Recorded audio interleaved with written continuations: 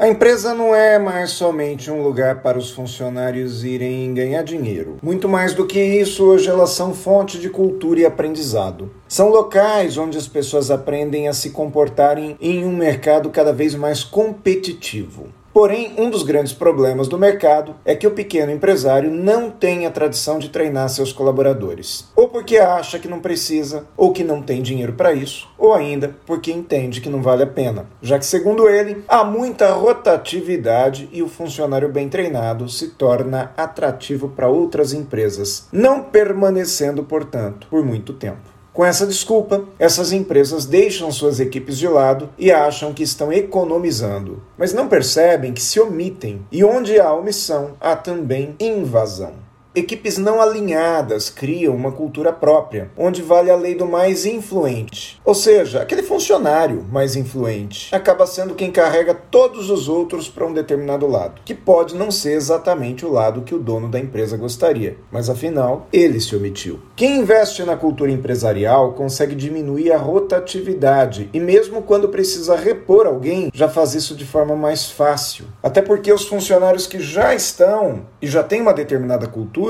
acabam ditando o ritmo para quem chega. Quem não investe continua reclamando que as vendas não crescem, que o concorrente está ganhando espaço, que tem muito desperdício de matéria-prima dentro da organização, muita ação trabalhista, muito isso, pouco aquilo. E vai continuar reclamando, vai reclamar que treinar é caro, não aceitando enxergar que funcionários descomprometidos não são culpa do sistema, mas sim dele próprio empresário, que quis economizar. E que os prejuízos causados por essa economia não muito inteligente serão seguramente maiores do que o custo de um treinamento contínuo. Eu sou Aguinaldo Oliveira, treinador e palestrante corporativo, e você pode encontrar meu trabalho pelo www.aguinaldooliveira.com.br.